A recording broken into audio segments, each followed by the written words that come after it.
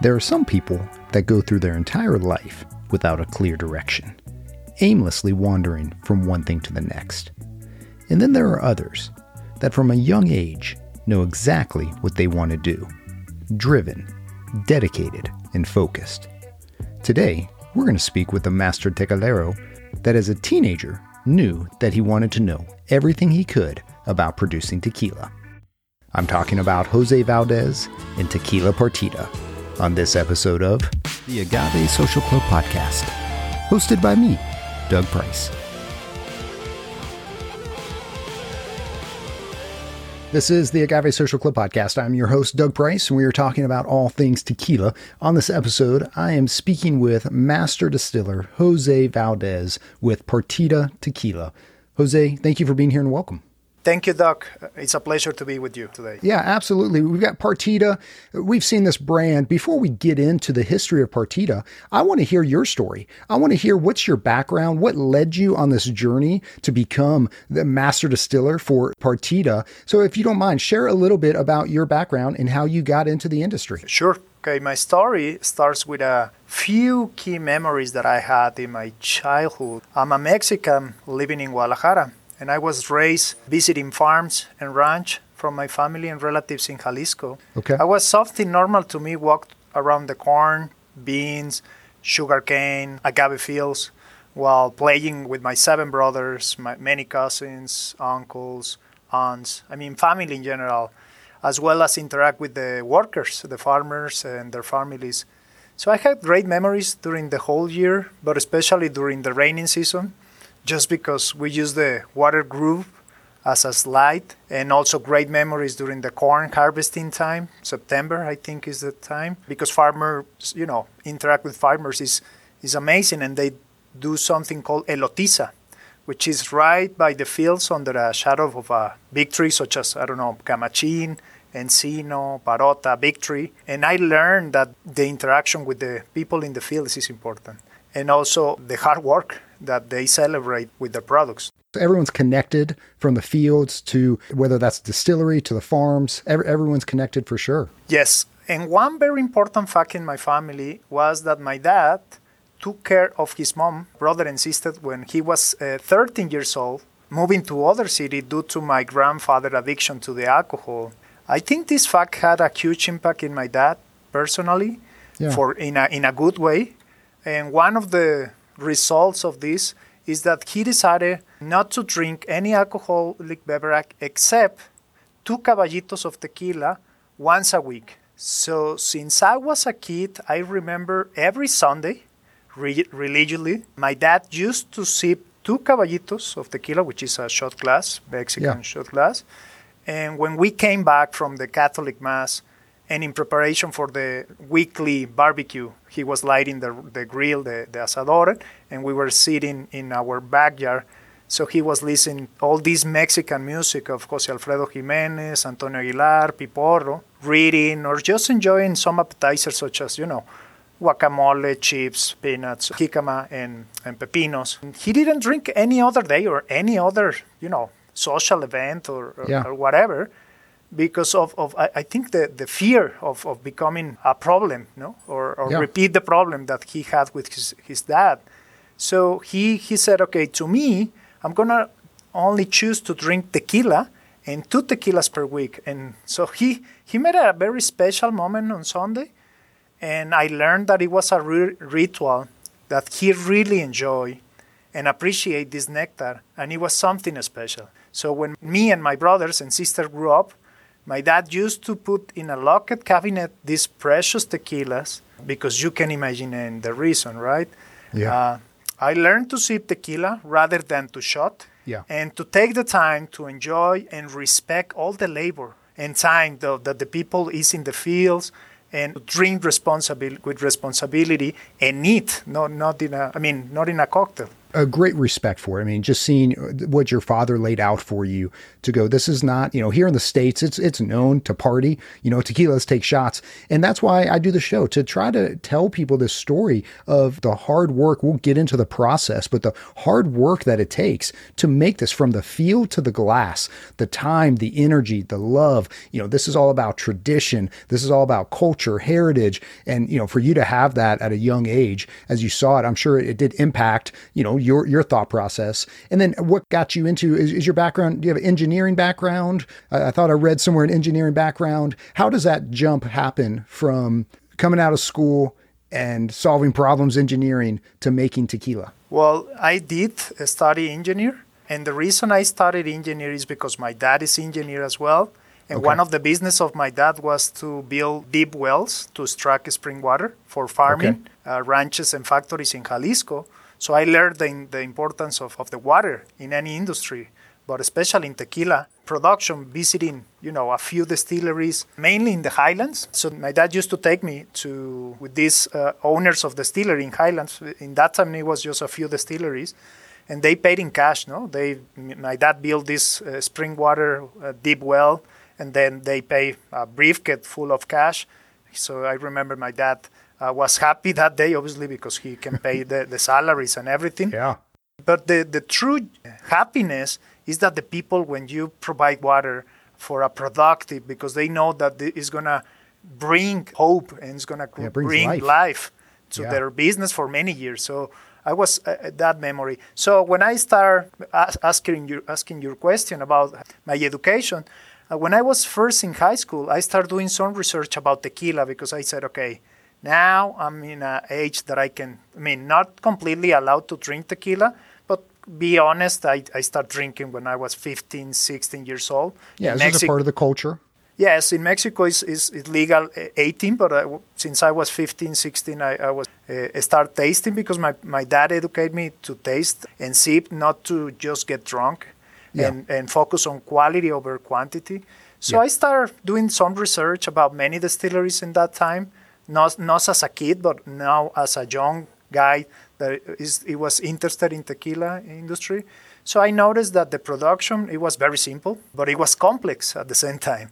Yeah. Simple because it was just the same raw material, agave, tequilana, Weber, Variety Blue, and water, if it's 100% pure agave. Yeah. If it's mixed, then another type of sugar. But then also the production process is the same. It's just cooking, milling, fermentation, and distillation and aging.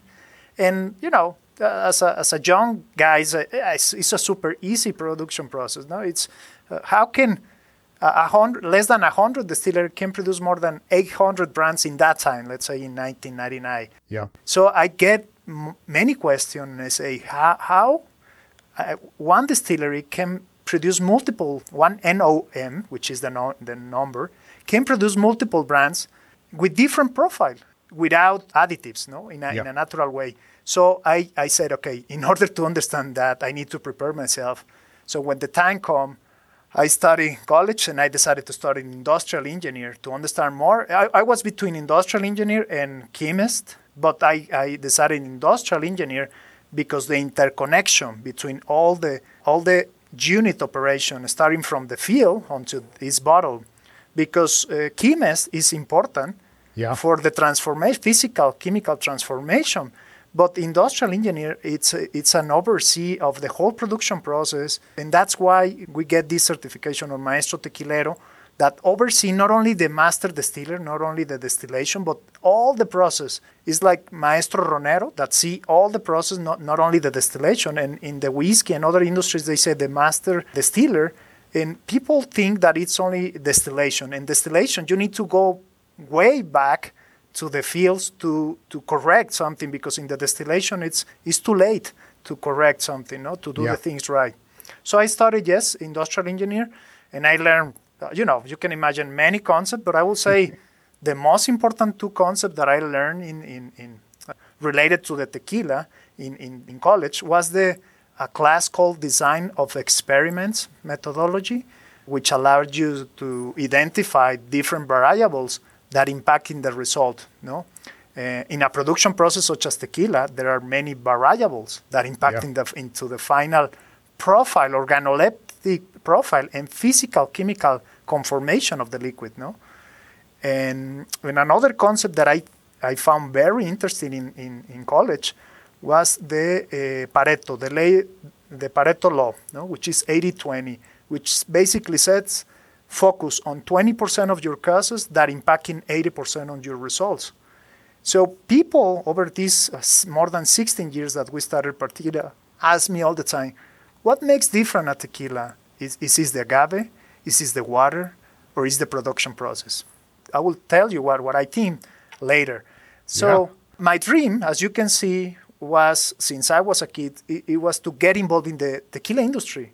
But I don't come from a, second generation, third generation, fifth generation. I don't come from a tequila legacy family. Nevertheless, as Steve Jobs says, connecting the dots, my dream became true when I met Sofia Partida and Gary Shansby. Sofia Partida was born and raised in California. Her parents were both born in Amatitan, Jalisco, which is close to Tequila, is the heart of the Tequila Valley. And they moved to America back in 1930s, to pursue the American dream, as many immigrants. And they were very successful, making one of the first farming in Woodlands, California, in the north, close Sacramento. Okay. Her dad, Don Norberto, established one of the first farming business and provide jobs for many local people, and obviously they bring many relatives from Amatitan, and one of these relatives was his brother, which is Don Enrique Partida. Don Enrique Partida was born and raised in Amatitan, and when he was 22 years old, he moved to California with his brother Norberto, Sofia's dad, to work 6 years in the farming business. And this farming business family, it was something unique. I mean, it's something that support local people, but also support immigrants that want to work and make money so they can send money to Mexico. And Don Enrique did this. He was a very hard worker, and he worked 6 years and collect and save money so he came back to Amatitan and start buying and investing his money in lands. Eventually, those lands, he partnership with some local producers of agave, and they start producing agave, I would say in 1960, 1970. Okay, long history. And supplying this agave to the 3 main distilleries in the valley in that time, which is Cuervo, Sausa, and the third one was Orendain. Eventually become Herradura more important, but in that time it was only the 3 that Don Enrique start reinvesting that money for more lands and for more agave. So when the people noticed that it was growing the tequila 100% agave, it was too late because Don Enrique already has many lands and many good reputation. So I want to stop there because I love the fact that when you were a teenager, you were so driven and you said, I don't know this industry, but I'm going to learn everything about it. Most teenagers today are interested in playing video games, being a YouTube star or whatever it is. And I just love the passion for you to be around this industry. And, I'm not around that industry. I'm here in Florida. I'm an outsider that loves it, that loves that there's a beautiful story to be shared with this. But for you to have the passion and then to follow through with it as you're going through school, and then to partner up with guys like Enrique, that passion, it lines up with what you've got the know-how to get to where you can execute their vision. And he's got the know-how in the fields of growing these agaves. So we're now around 2005 and he's starting Partida. You were there from the beginning. What was that like as Partida was starting back around 2005? It was tough. It was difficult in 2005 to start, because we have the investor, Gary Shansby, and Sofia Partida, the connection with Don Enrique Partida. And Don Enrique Partida, we have the agave and the reputation and the knowledge about the fields, but we don't have how to make the liquid. So we started to doing some research about where can we start, where can we produce. So I start looking for some, available information, seminars, certification. So no information, not public. The only information, it was from the big companies, and obviously they pay for this research and their own information, so they don't share. It's not public. So what we did was to hire a former advisor that used to work 40 years in one of these big distilleries in Tequila. He was my mentor, I would say, my maestro. And he taught me how to do tequila, no? And it's pretty simple. He said, you need to learn by doing, experimenting. It's the only way. I mean, I can tell you many classes, So we did that, and we started experimenting in a very small pilot production back before, even 2005, because in 2005 was the launch of the brand. But we started like 2003 doing some experiment, but until 2005, we decided, okay, this is our formula. No, we are not going to use brick oven because we have the two options. We run pilot, and at the end, we destroy the brick oven and decided to do autoclave. Why? I have many reasons we decided that. Okay, the rolling mill, open fermentation, small pot distillation, both stainless steel and copper with the coil. So just a lot of experimenting, trial and error as you're going through, seeing what taste profiles, what you guys are looking for. Again, having these agaves available that he planted, had the foresight to plant as you're walking through it, correct? Correct. You just said it correctly. It was trial and error, but with some background, with some methodology, with some advisor.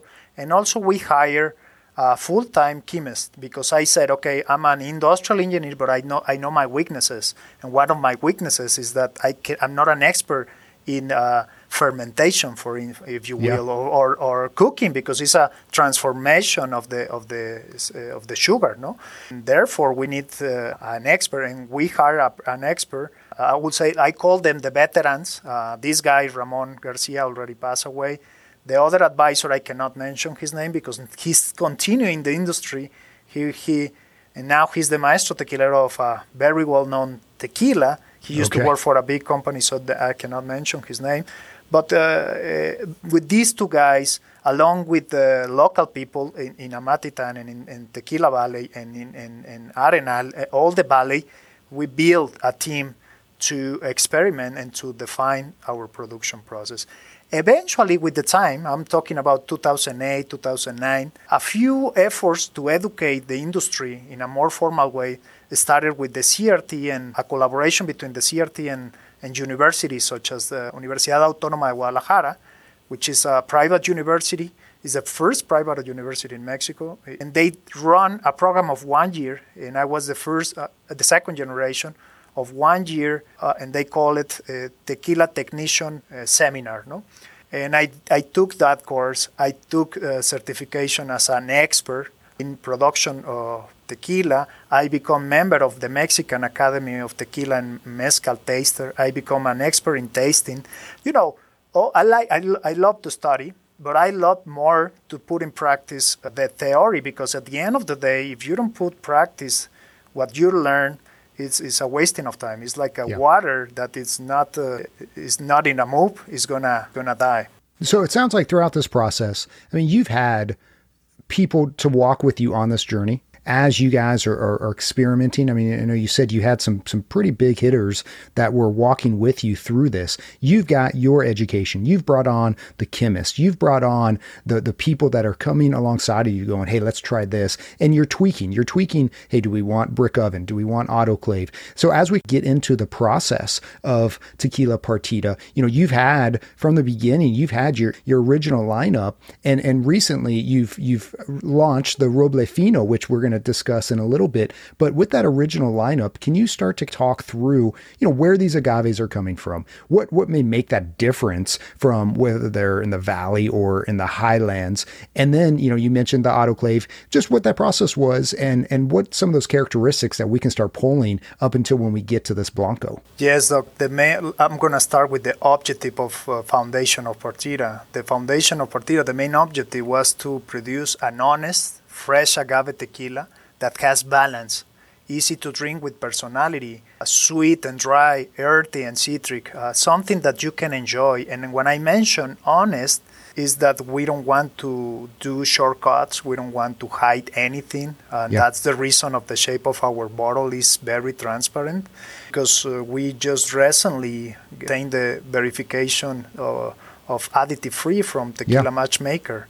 Yeah, you guys are verified at Congratulations. Yeah, a lot of brands are starting to see, hey, we want to be transparent with that, and you guys are 100% verified additive free. Yes, Grover and Scarlett, I know them since 2005, 2006, when they start, visit distilleries and brands, and they're doing a great job to provide an information and education such as Tequila Matchmaker, to correlations between the brands and the distilleries, as well as panel tasting and all this effort. And now this additive free is a positive way. Yeah, it's a great resource. They've done an incredible job just creating so much information for people like myself that's a fan of tequila, that can go on their website and the work that they're doing. A really great couple. That's great to see 100% additive free, and like you said, an honest representation of tequila. In order to achieve that, to make a premium tequila, we decided not to go with the mixtos, with just the tequila. We decided to make only 100% agave, and we decided to be located in the valley because the origin of the tequila, the oldest distilleries, and is in the valley. More than 400 years ago is the history of the tequila, and they're still found in some very old tabernas that tell us where the origin of the tequila. In Highlands, I love the tequilas in Highlands, and I know many brands, but it's slightly different because it's pretty new, I would say, for the history of the tequila. It's 70 to 100 years, maybe, the first cultivation of the agave. Nowadays, Highlands has the biggest part of the inventory of agave, so they have more land, and that's why the sources of agave is more in Highlands. But we decided to do the old school way, which is the valley. And 100% agave, no additives, is what we decided. And then to do a small batch meaning no bigger than, at the beginning it was 8 tons autoclaves, and now we have 15 tons autoclaves, no bigger than that. And to do agave, well, I'm going to split the equation in two parts. One is the raw materials, and the second is the production process. I'm going to speak about the raw materials. And the raw materials is the agave, and the second is the water. The agave, it's obviously Blue Tequilana Weber, is the only... it has to be Blue Weber, Exactly. But, the NOM 006, which is that regulate the tequila, doesn't force you, as a producer, to be mature the agave. It's just blue agave, no matter if it's a baby could agave. Could be 3 years, could be 7 years. Yep. I mean, and when we started, I remember Don Enrique walking through the agave fields and saying, "No, Jose, in my time it was 13 years agaves." And when we started producing with the Don Enrique agaves, it was not 13, but I have the register and the invoices and everything of an average of 9 years agave back in 2005. Today, if you find agave of 7 years, it's you are lucky. This year we just produced one, and we were very lucky to find one Predio with 7 years old. So age is important, but it's not the unique, and I will say is not the most important. Maybe people is gonna say, "Wow," and I said, "Yeah." I mean, to me. And what I have learned over these more than 16 years in this industry is the sugar. And it's when the agave is mature. Because you may have an agave of 7, 8, or even 10 years, but not good in sugar and not treated with the soil and the land. And I mean, it's relative, the age. It's a correlation between age and sugar content as well. Okay. So Partida focus on an average. We have by contract with our sources of agave, because we don't plant agave. We have sources, which is the name Partida comes because of Don Enrique Partida and all the Partidas sources of agave in the Tequila Valley. There are many. There are many suppliers of agave, big names, with the last name Partida. Yeah, a lot of Partida names.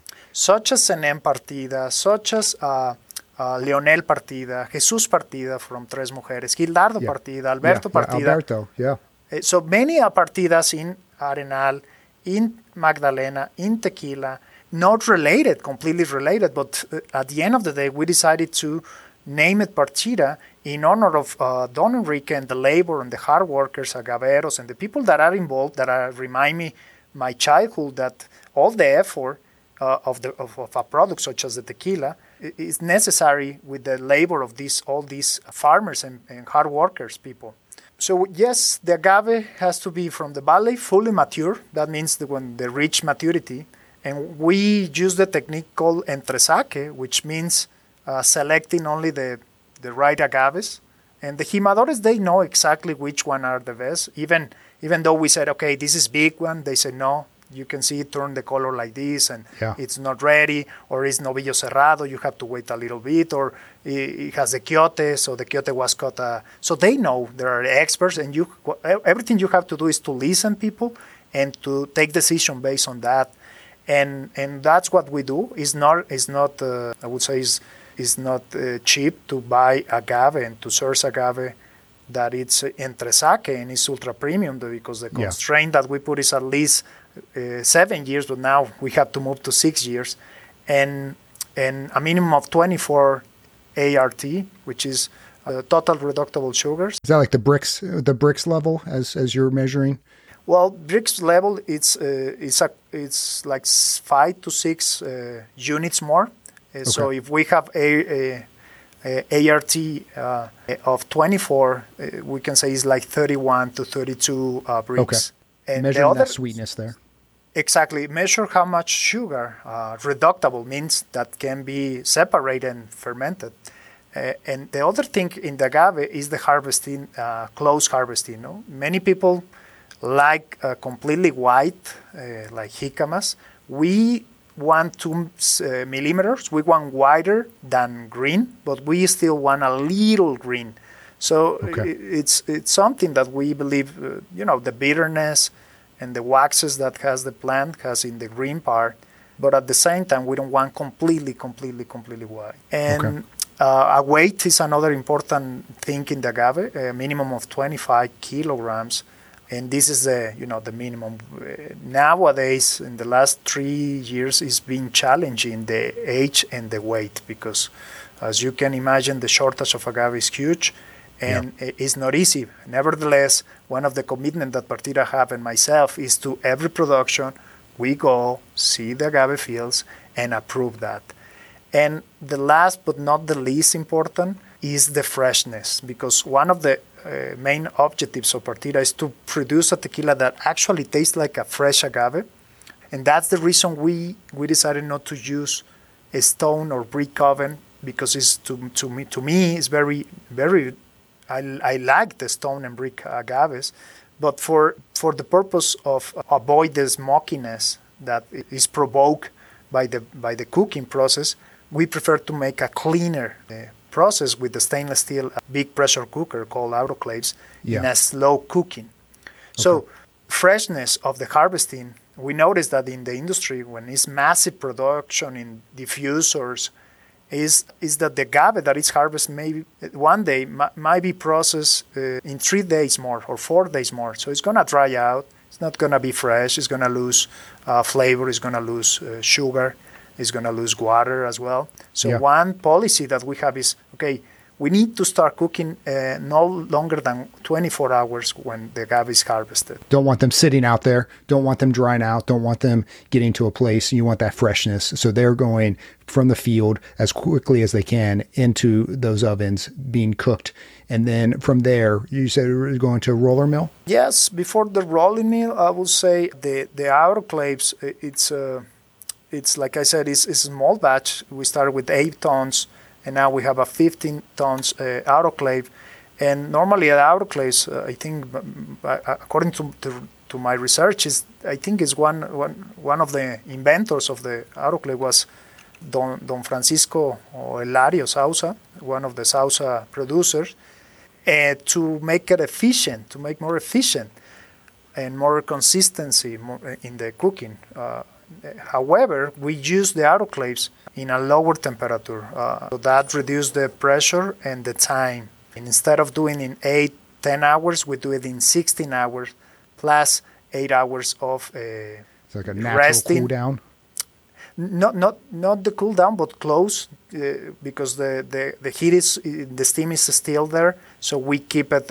We made injection for 16 hours of steam with the less than 1 kilogram and less than 90 Celsius degree. And then after those 16 hours, we rested for 8 hours more, completely close. So that will give us more slow cooking, if you will. Okay. And then we open one of the doors of the autoclave to let it cool down. And what is very cool about the distillery is that we have these baskets that with a leaf is handled, every basket that we put the agave. So we try to protect the labor people that it's in contact with the worn agave, because at the beginning we realized that they over the years they have problems in their hands because of and their bones in their hands because of hard the work. Yes. So in order to avoid that, we implement this system which has baskets, stainless steel basket, and is moved with we can say that the autoclaves are load and unload with lifts, not with the hands of the people. Okay. Then exactly, it's a system of extraction. We call tren de molienda, which is a set of 4 rolling mills to extract with the water. I haven't mentioned the water, but one of the things that we are pursuing, and not many people pay attention, is the water. Yeah. 60% of any tequila of 80 proof is water, and the water, it's important in both processes. In one is the extraction, is where we add the water, and in the fermentation to balance, let's say, the initial bricks for fermentation. That's where we put contact water, and the water that we use in that process come from a deep well, 150 meters down the ground, inside the distillery. The distillery is 1502, is called Authentica, is located in the heart of the Tequila Valley, in the Tequila town, Tequila country. And this water, has been filtrated from the volcanic area for many, many years. So we extract, and it's very rich in minerals. So it's going to provide flavor in the fermentation, even before the dilution, the fermentation. Yeah. And then obviously that water is desmineralized to remove any mineral and to just reduce the alcohol by volume, the dilution process. And then from there, so we've extracted, we've got that beautiful juice, and then we're going into fermentation. And you said open air fermentation. Is this with the fibers? Is this in steel? Is this in concrete? How are you guys doing fermentation? Well, like I said, we did trial and error, and we experimented using the fiber inside in a concrete pools, if you will, and in a closed fermentation tanks, wooden fermentation tank, stainless steel. At the end, we decided to use stainless steel open tanks. Okay. And we decided exactly the filtration during the extraction. There is a filter, a stainless steel filter with some holes. So we decided how much fiber is going to pass, the size of the fiber. So we want fiber, but not too much fiber. Okay. We have, let's say, like 2 inches diameter of the filter that pass fiber, but so we identify that the more fiber we put in the fermentation, the more intensity in the flavor of the earthiness, the agave, beautiful flavors. But a big problem is the methanols. It's the fiber can produce, and this is a problem with Tahona as well. So that's why many distilleries blend Tahona and the rolling mill. Because if you use everything with the fermenting with fiber, it's a risky of methanol. Well, so we decided to use open fermentation, natural yeast. All the yeast that we use is not champagne, is not wine, is not bread. It's just yeast that comes from the environment, from the agave. What we do only is the first tank that we prepare, We let it to ferment it completely natural, and that takes 5 to 7 days. Nowadays, when it's a summertime, it's faster rather than in a winter time. It's more active and it's very aggressive. Let's say the activity of the yeast, the natural yeast. But after the first day, we separate a certain percentage of the first tank, and we put natural nutrients, a source of nitrogen, so we can add air and reproduce the yeast, the population of yeast. So once we have the desired population yeast that we can measure in a lab, we put it in the next day fermentation tank. That gives us a standard. A minimum of our minimum is it's 3 days of fermentation, but no longer than 5 days. We identified that between 3 and 5 days is the perfect aromas creation that we want for our profile. Before 2 days is too soon, and we see in the industry that in order to accelerate the process, more and more aggressive yeast that produce very efficient in alcohol but not in flavors. So we want a balance and one in a natural way, but controlling the process. That is what we call the inoculation and propagation in a natural way. And that is our fermentation. It goes from 11 brix, which is the percentage of concentration of sugar, and goes down to less than 1% when all the sugar is ate by the yeast. And the alcohol by volume in a perfect fermentation will be half of the brix, let's say 5.5, but never is perfect. I would say it's 5%, 4.8. It's like a beer, is the dead mosto. Yeah. And one of the policies that we have is to avoid the second fermentation, the acetic or malolactic fermentation. Many distilleries, especially in Highlands, because I visit many distilleries that put classic music and all these things, which is valid. I think everyone can do many things, but many distilleries in the Highlands, I noticed that they love the acetic fermentation. What is the acetic or malolactic fermentation? It's a second fermentation. It's once the sugar is completely done by the yeast, a second distillation starter, and it's going to give you more milky flavor, more cheesy. Is it sour? Does it become sour, or is it just more milky? I would say it's sour, but not too much sour. I would say it's more cheese, like fermented cheese, like very strong cheese. This is a second round of fermentation. Exactly, and we don't want that. In Partida, we as soon as the first fermentation is done, we need to schedule the distillation so we can start separating the alcohol. So a lot's gone into this process. When we start at the beginning and we haven't even hit distillation, there's a lot you guys have trial and error. You have had a goal to set out to make it. You didn't just say, hey, I want to make tequila.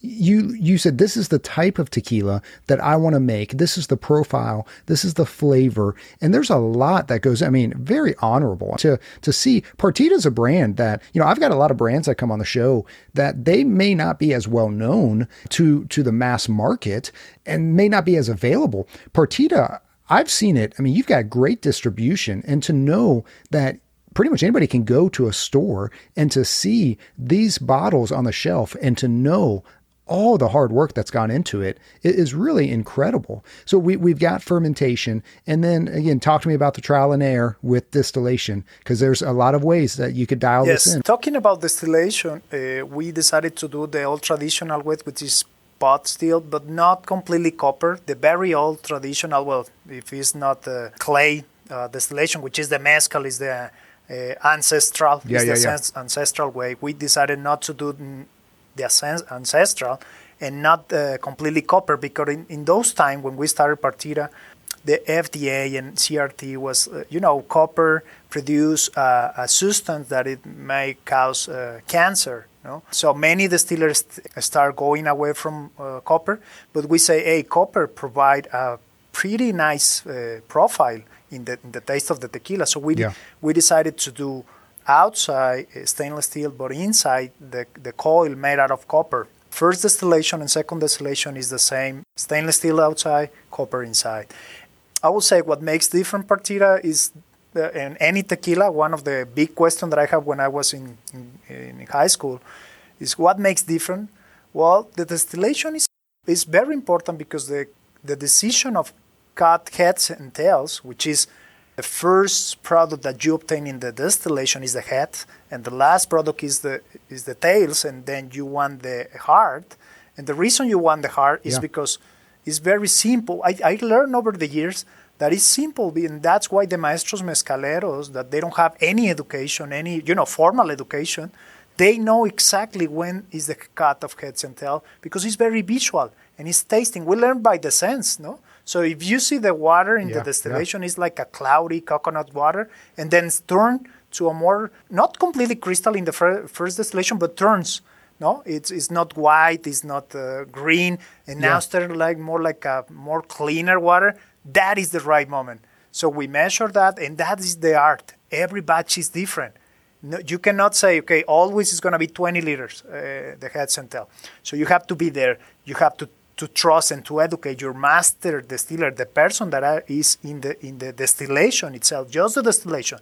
You're going to be expert in this part, and your goal is to find exactly the cuts of head. But the difference of Partida is that we monitor and we are committed to every single production process, not just we're going to hire an advisor and he's going to set the formula, the recipe, and you're going to follow. No.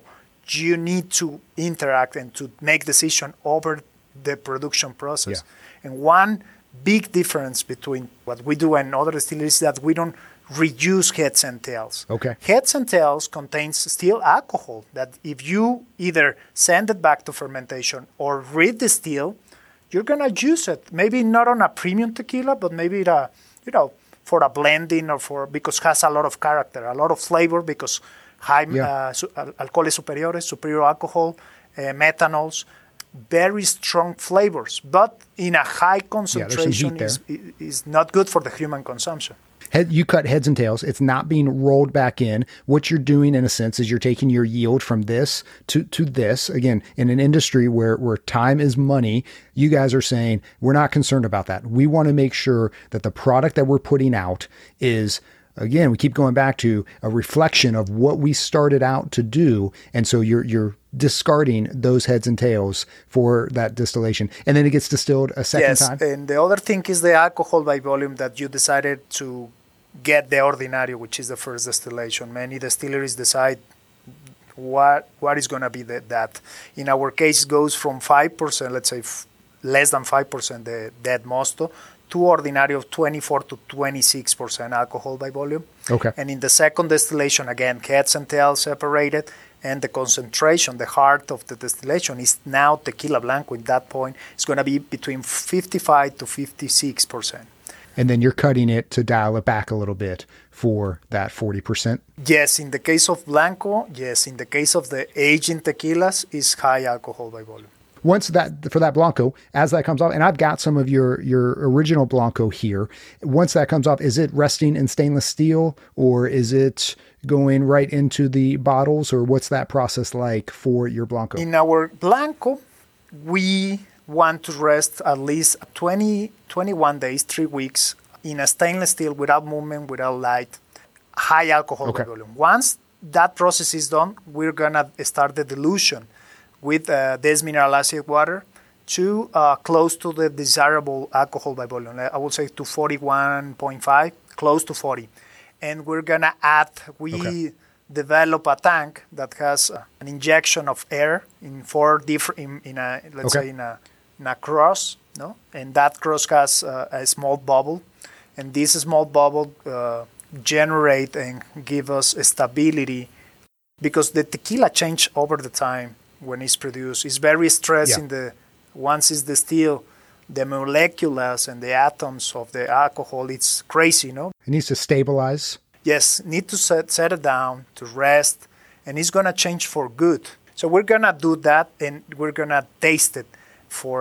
We created 2 panel tasting, one at the distillery and one in Guadalajara offices. So every batch, every production, what we do, we need to taste and to make sure that the tequila is good. If we have some comments, we can improve with more stability or more air. It's the only resources we have. or the other is to blend with another batch. Man, this is fresh. This is, when I see it, I'm going to be honest with you. When I see it, I think, hey, this is a good workhorse tequila, a great, with great cocktails. This is a great sipping tequila. I love sipping on a good Blanco, and this is fresh. This has that agave there, a little sweetness, that pepper. All of those things are there, and I am very impressed with this Blanco. So, I mean, everything that you're saying speaks to this process. After hearing you discuss it, I go, yeah, I'm expecting this to be a very delicious Blanco, and it really is. Yes, Doc. Our goal in Blanco, because it's the base of the rest, is we put a lot of attention, and quite honest, is my favorite of any tequila Blanco, because it's the one that doesn't hide anything, and in hypothetical speaking, supposed to be with no additives, any Blanco. So you cannot fool anybody with Blancos. Is what in the industry we said, okay, show me your Blanco and I will tell you who you are, no? Yeah, a great base for the rest of the lineup. Yeah, this is a delicious Blanco. Yeah, over the years, we believe that our Blanco is a real and fresh expression of blue agave. Like I said, crystal clear looking or appearance. And what we are looking in any tequila, it's a perfect harmony, a good balance between aromas and flavors, because sometimes it smells good but doesn't taste good, or the other way around, tastes good but doesn't smell good. So we want a perfect balance between the whole experience. Not in a shot glass. We recommend a champagne glass or a tequila glass, or something that you can see. Those aromas will come up. Yeah, you can see it. Yeah, very fresh, very bright.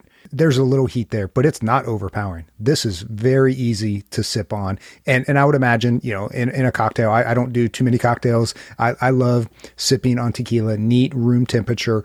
And this is a very strong Blanco here with your original Tequila Partida. Absolutely delicious. Yes, thank you, Doc. We want a strong personality, but at the same time, fresh with, herbal, because it's herbal, earthy, and citrus are the three elements that we identify as the valley. So we want to represent that in a very good balanced way. So we also see hints of tropical fruits and vanilla. Okay. I have found vanilla even in a Blanco. Yeah, I can get that vanilla off of this. The agave cook, the sweet potato, the black pepper, the volcanic minerals, the terroir, and grapefruit. Yeah, that earthiness, that deep water. And then this is also you've got for your original lineup, you've got your Reposado and you've got your Añejo. Talk to me a little bit about what kind of barrels for this Reposado, how long are they aging? And really, what did you experiment with? Did you experiment with different barrels? Did you experiment with, 3 months, 6 months, 8 months, 9 months? What's going on with your Reposado? According to the law of making tequila, you can use two types of wood. One is oak and the other is encino. In practice, the majority of producers of tequila use oak, and the reason is because of the flavor is sweeter, I will say, and also is more available, the oak, because of the bourbon industry. We experimented with new oak, with French oak, with American, Canadian oak, and at the end of the day, we decided to use bourbon, ex-bourbon, with a worn bourbon barrels? But in bourbon, and I didn't know until I do the research, in bourbon, the mash bill, which is how the bourbon is made, by law, it's a minimum of corn, no? But the maximum, it goes from 51 to, 90%. So we identify that we want bourbon with high corn concentration in their mash bill. And that's the one we used 3 years. And I will say, and let me tell you this very honest, we only use our barrels 3 years. We don't use any more, because what we look is to make a contrast of this volcanic, earthy, mineral Blanco, to make it more sweet in a natural way, extracting the bourbon that was in the white American medium dose 200-liter barrel. And in the industry, you can either source the barrels from brokers or other distilleries, tequila distilleries, but what we do is we source directly from the bourbon company. So they shipping within 10 days, they certify that, and we put the tequila right away. This is crucial. Okay. This is crucial. Freshness. Exactly, freshness. And like I said, 3 years after that, we sell the barrels. We don't retoast because in our experimenting process, right in the beginning, we noticed that if you buy new barrels and toast, it's okay. But if you buy used barrels and then retoast and reburn, it's going to give you color right away in 2 months. Yeah. But the color is not the most important thing. So the color that we have in all our aging product, including reposado, añejo, extra añejo, roble fino, all of them is a natural color. We don't use obviously any caramel color, which is allowed, but we don't use.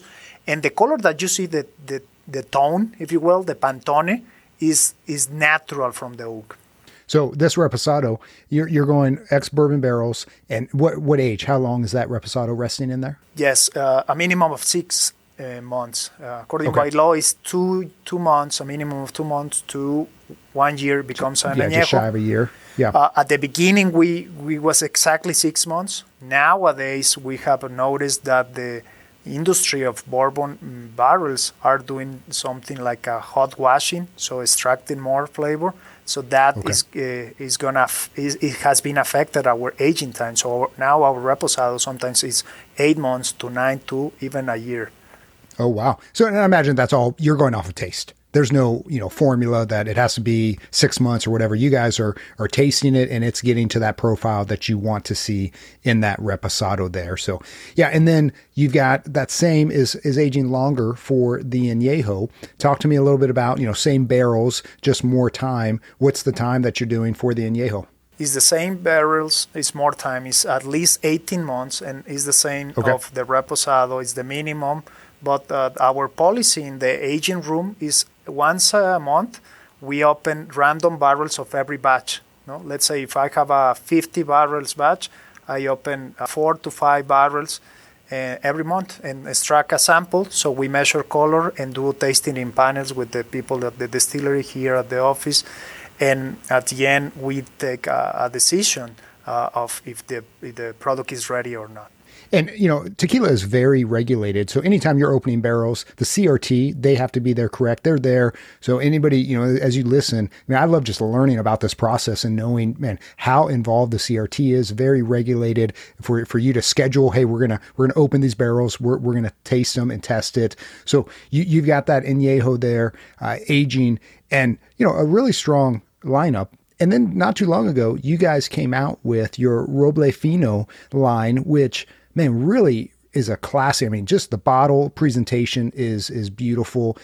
You went on a trip that really changed. I can tell, you love learning about all of this. Talk to me about this trip that you went on as we start to introduce this Roble Fino, because I've got a little bit poured here and I'm excited to taste this. So talk to me about the trip you went on, what you learned, and then that, as you came back, how you changed kind of thinking of how I want to start making tequila.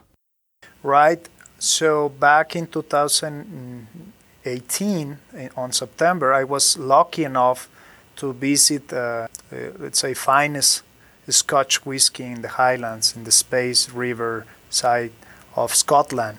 And I was lucky enough to meet the people who make the whiskey makers, the whiskey blenders, the master of woods, and the production guys actually in every distillery that I visit. And one thing that I learned is that whiskey is amazing, has more, a lot of history, a lot of culture. Oh, and the people is super nice, especially the Scottish people. I've never been in Scotland before, and it was amazing to learn from these guys and learn about aging specifically. The production process is similar. Instead of using agave, they use barley, malted barley, but it's the sugar fermented and then distilled, and they do the new make, what they call the blanco is the new make, but they don't sell the new make, they just sell aging whiskeys. So the point of differentiation of the whiskey is the desirables barrels, the desirables and the mastery they have in oak. And we were able to bring some barrels after this trip to Tequila to experiment, and different sizes, Bud, Punchon, which is 500, 600 liters, ex-sherry, season cask with the European Curcus rubus oak, which is in the north of Spain, in Galicia, and then in Jerez with sherry for 3 years, and then in Scotland used with whiskey for twice, process of 21 years, because to call single malt is 12 years, so they use it twice, 20. Okay. And then put it tequila, and we experimented and used it tequila blanco, reposado, añejo, and extra añejo. At the end of the day, we said blanco, no, it's too much sherry and the whiskey doesn't go well. Okay. We decided to use only reposado and añejo.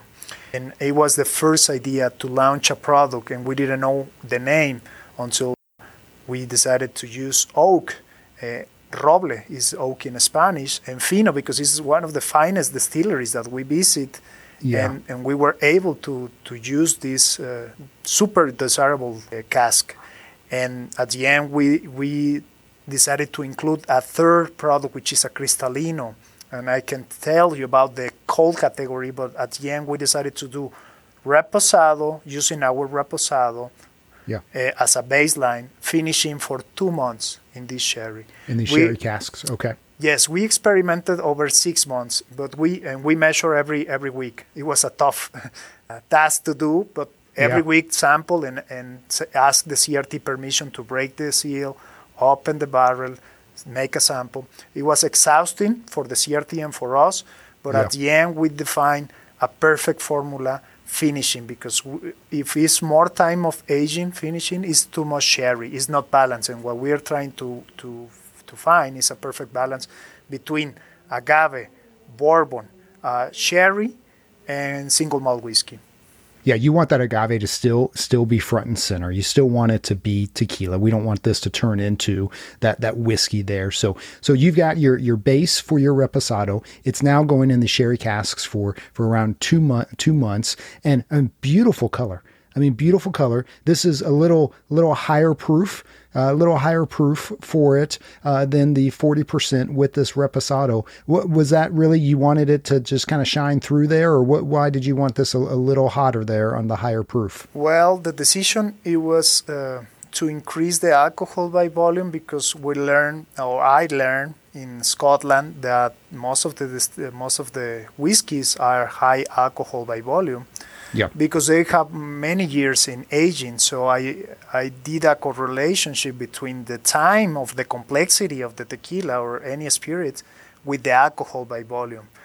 And it's funny, because the more alcohol by volume is make it smoother, no? Many people can think it's stronger. No, maybe it's more alcoholic, but it's smoother. Actually, if you taste tequila from the 55%, 110 proof right at the alembic, it's going to be soft, maybe even warm. But, so I decided to make it 43%, because 43 is a perfect, again, trial and error. We did with 42, 44, 45, up to 50.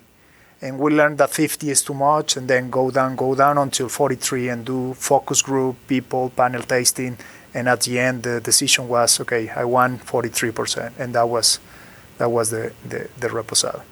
Yeah, beautiful color, beautiful bottles. These are different bottles, and I'll do a YouTube recap video that will showcase these bottles, but gorgeous bottles here for this presentation. But this is a nice golden color here. I mean, nothing too dark. So this is going to be somewhere in that maybe 10 month range. I mean, if we've got 8 months in your normal reposado and then 2 months in these sherry casks, so 8 to 10 months in a barrel between these barrels. But man, really, really great color on the nose. Man, to me, it's floral. There's I do get some vanilla coming out of this. Yeah, really great nose. To me, it's an intense and brilliant amber color with a silky and, I would say, delicate body. I can notice flavors such as cooked agave, cherry. I mean, not sherry, but cherry, watermelon, coconut, vanilla you mentioned. the caramel maple syrup.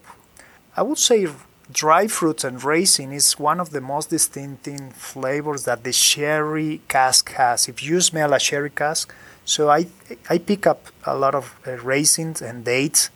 Yeah, I mean, this is, if you are a whiskey lover, you would pick this up and you would say, man, I want to sip on this all night long. I mean, this is just for your thought process to go, hey, let's try something new. I love tequila makers that are willing to push the boundaries, that are saying, hey, let's try something, and to come out with this new line for this Roble Fino. Man, really well done with this Reposado. You did mention that you've got a Cristalino. Talk to me, I don't have it here, but talk to me a little bit about the Cristalino for anybody that doesn't know what a Cristalino is. And, for me, Cristalinos, it's hard to make a good Cristalino without having additives. A lot of times there's a sweetener to it, and you guys are going, no, this is still 100% additive free. So talk to me a little bit about your Cristalino for this Roble Fino and what that is.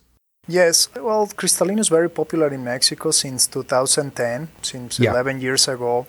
I remember back in 2011, I was in an event, and the presentation of a new Cristalino, Don Julio 70, was in that event.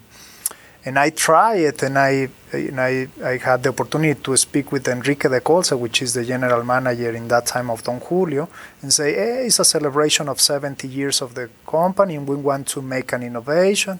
So I tasted, and I said, Enrique, I mean, it's sweet, but to me it doesn't taste agave, no? And you lose many complexity of the aging. Yeah, why is the reason? It's no reason to. You said, we want to invent something new, and let's give some time.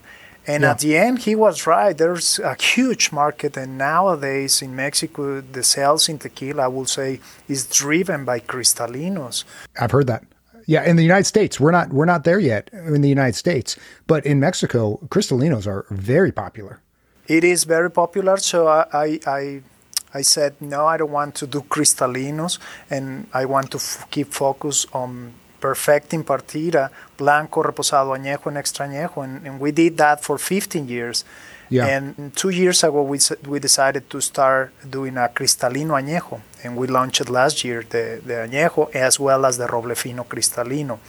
Okay. And I was completely convinced about Cristalino at the beginning, because everything that I taste, it was over sweet, and I decided personal to quit smoking and to quit sugar and soda, so I can have a very refined palate, so I can identify additives, because, at the end of the day, in additives-free program, it's tasting. I mean, you can go to a lab and it's tasting. You can ask Scarlett, and they're going to tell you that it's tasting. So the more refined you have the tasting. And I noticed that I would say only 2 brands that I found, I cannot mention those brands, but I noticed they don't have additive freeze. Very honest brands.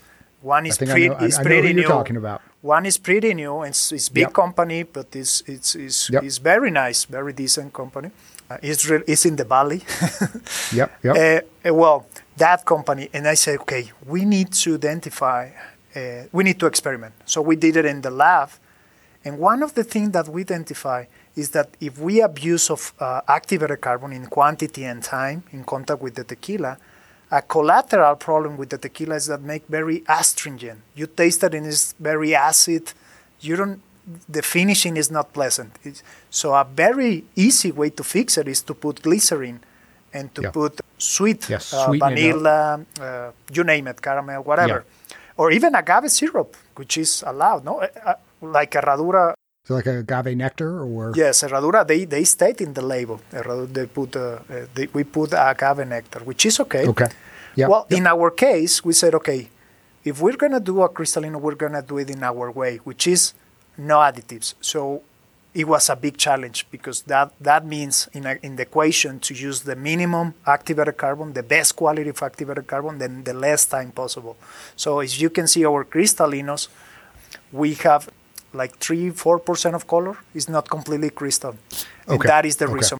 You're not stripping it back. You're not removing so much of that, that flavor, that agave profile, still keeping a little bit. So for anybody that doesn't know, Cristalinos, they're usually reposados or añejos, and they're starting out, they're going to get to that dark color. And then through different filtration, you're bringing it back to a clear tequila for those Cristalinos. Exactly. So we did that with the both, and people like the Cristalinos, and I think they like our Cristalinos because it's different. It's not super sweet, it's not artificial, it's just the wood. There's some agave still there, still present. Yep. Okay. So that's your Cristalino, and then you do have an añejo. You've got añejo, man. This color, when you put the Reposado Roble Fino and the añejo next to each other, I mean they both are close in color, but you can see in that añejo that there's it's more gold. I mean, it just deepens in that color. Talk to me about how long that we're doing with this Roble Fino, and it's already been in a barrel with your base of your añejo from their standard lineup. Yes, our standard añejo is 18 months minimum. Okay. And one of the main flavors that we pick up in our añejo is dark chocolate and coffee as well, and banana. Okay. That's the three aromas that over 300 visitors, bartenders, bar manager, people, consumers have identified. I would say, doing a statistic, is the three aromas that we pick up most. Scotch whiskey as well. And after these 18 months of ex-bourbon barrel, what we do is use it as a base for the Roble Fino using this ex-sherry single malt Scotch whiskey for 5 months. Okay. We decided to do longer than the Reposado because one thing that we learned, Doc, is that with Reposado, the color, let's say, is 20% in units, and our añejo is 40%. The less unit you have, the more capacity to extract color. So that means our Reposado has 80% of space to extract color. The more saturated is the tequila, the capacity to extract color and flavor is less the capacity. So that's why the añejo is more saturated than Reposado and therefore need to take a little longer. So it took 5 more months. And that's why we, at the same time, decided to put it 45% alcohol by volume, 90 proof. So 90 proof, stronger on the alcohol there. Man, on the nose, there's a deepness, there's a richness with this. I mean, both of these Robles, I have not tried the Cristalino, but both that I have tried, really, really in-depth flavor, and that sherry cask is really adding to it. And to your point, that higher proof, you don't taste it. You would not taste this and think, okay, this is 45% at a 90 proof. It's still very soft and very well-rounded to be able to take a sip of. I would say it's an art to decide the alcohol by volume, but between 43 to 46% the tequila, it's perfect for people who appreciate the strong personality, and this is a complex tequila. It's not an easy tequila. I would say it's not a one flavor. It has a multiple history flavor of aging, agave, whiskey, scotch. Yeah, there's some oak, a touch of leather, but that agave is still very much there. Man, a little heat just on that back end as it goes down. But man, a really, really good añejo. Both of these, if you are if you're a tequila lover, but if you're a whiskey lover, this is something that I think you would be absolutely all into for these Roble Fino. And these are pretty limited. I think I read that there's only so many bottles of this that you guys created. Talk to me a little bit about the production for this Roble Fino. Well, the first production was launched last year in April, but it was when the COVID hit globally. Okay. So we were planning to do a launching in on-premise accounts in the major cities in the U.S., but because of this COVID situation, we were unable to do or to delay. And instead of delay, we launched it, but in the off-premise business part, which is liquor store and grocery store. So we launched it, and it's gone. The inventory it's already there, but it's in liquor store. It's out. And so if you find it, grab it, because once it's gone, it's gone. Correct. Correct. And we sent end of May. We sent the first container to California and to New York of the second edition. So Okay. it was a very good, thank God, people love it and like it. So we launched a second edition. Okay, so there's more to come if you missed out on the first round for it there. But also it's limited this second edition. So we are now start working for the third edition aging. One thing that is a challenge in the whole industry is to plan, because it takes time, the añejo, and now it's a shortage in the whole industry of añejos, extra añejos, and you cannot speed it out because it's a minimum of certain time. Yeah, so time is time. Incredible lineup. Jose, thank you so much for being here. Before I let you go, I want to make sure, as I've said, Partida, this is very easy to find. You guys have really great distribution. If anybody finds Partida, I want to encourage you to try it, to taste it. If you can get your hands on some of the Roble Fino. Is there any other online that for Roble Fino that you can purchase? I want to make sure we have time for, your website, any social media that people can continue to follow the journey of Partida. Of course, you can find us in our webpage, which is partidatequila.com, and you can buy products there in our webpage. Also, you can follow up in our social media in Instagram as Tequila Partida and in Facebook as Partida Tequila. Really active on social media.